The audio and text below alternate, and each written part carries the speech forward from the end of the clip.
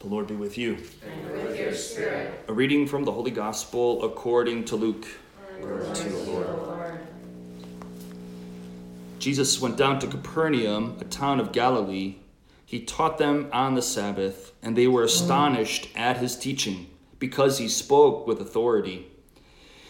In the synagogue, there was a man with the spirit of an unclean demon, and he cried out in a loud voice, "What have you to do with us, Jesus of Nazareth? Have you come to destroy us? I know who you are, the Holy One of God." Jesus rebuked him and said, "Be quiet, come out of him." Then the demon threw the man down in front of them and came out of him without doing him any harm. They were all amazed and said to one another, "What is there about his word?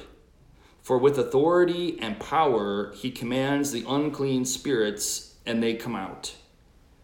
And news of him spread everywhere in the surrounding region. The Gospel of the Lord. Praise to you, Lord Jesus Christ.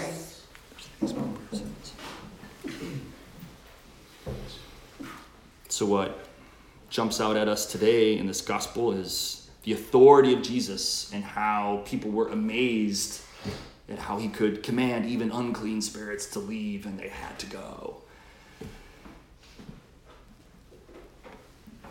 As we reflect on that here,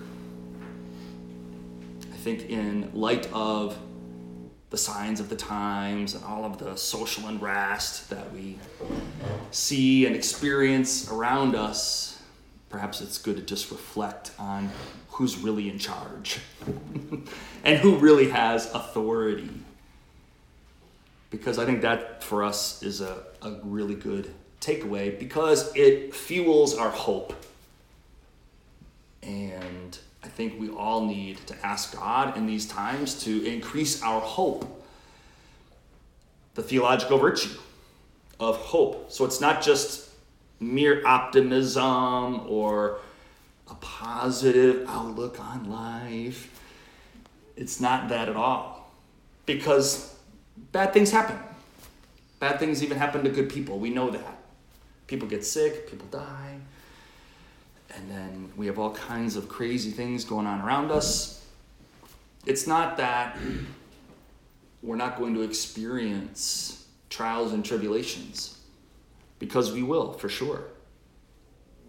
Perhaps even for just believing in Jesus. So we really need to grow in hope, because our hope is not rooted and grounded in some political party or anything else that is of this world, but rather our hope is in God and in the fact that he sent his only begotten Son to live with us and die for us. And he rose. He rose. He is risen. So there's the reason for our hope, really. There is the reason for our hope. That as awful as that was, so when we look at the crucifix, a lot of different thoughts and feelings could come to us perhaps. But in light of this power and authority, and in light of the virtue of hope that we want to grow in, we can look at that and say, wow, as awful as that was, even that, and all of the people that were against him to make that happen, the government, the religious leaders, sound familiar? Yeah. Even all of that couldn't stop him. Couldn't stop him. Sure, he died, but death didn't have the last word. Death didn't have the last word. He rose in power. And he is alive. And now, believe it or not, he actually wants to live through you and me, because he gave us his Spirit. So yes, he gave us his church, his sacraments, precisely so that he could continue to live with us and in us, and yes, even through us. And so he's given us a share in his authority and power. That's a beautiful thing. As he was ascending into heaven, So 40 days after the resurrection, he's going back to the Father. And as he leaves, at least in a bodily sense, his closest friends, he tells them, all authority in heaven and on earth has been given to me. Now go, because I'm giving you all power and authority. Now you go and baptize all nations in the name of the Father and of the Son and of the Holy Spirit. So there's a reminder for us in that of who we are. And I think it's always so important to come back to who we are, our identity. Our identity. And we identify with a lot of different things. I'm a Michigander. I'm a cheesehead. I'm an American. I'm a Republican. I'm a Democrat.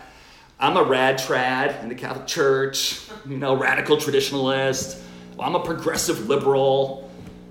Whatever, right? I mean, we have all these kinds of labels and ways of identifying ourselves.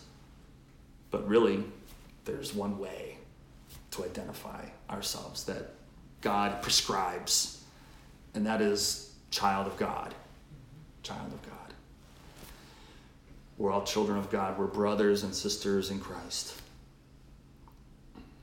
And I believe he's calling us all, especially if we're in this chapel here this morning, he is calling all of us to grow in hope and to build each other up in hope.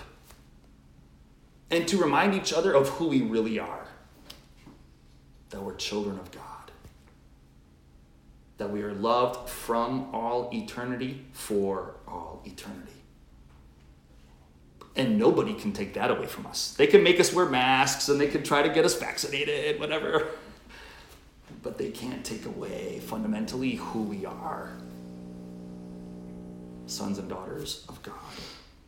So let's thank the Lord for this new identity that he has given us through baptism, for this power and authority, and for this hope that he has given us. And Lord, we ask you today to help us grow in hope as we continue with this Mass and hear your word and receive your body and blood and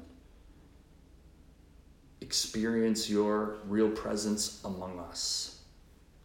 Increase our hope that you are our living hope, and that you are risen, and that you are with us, and that you are in us, and yes, you are even living through us for the glory of God the Father and the salvation of souls. Amen. Amen.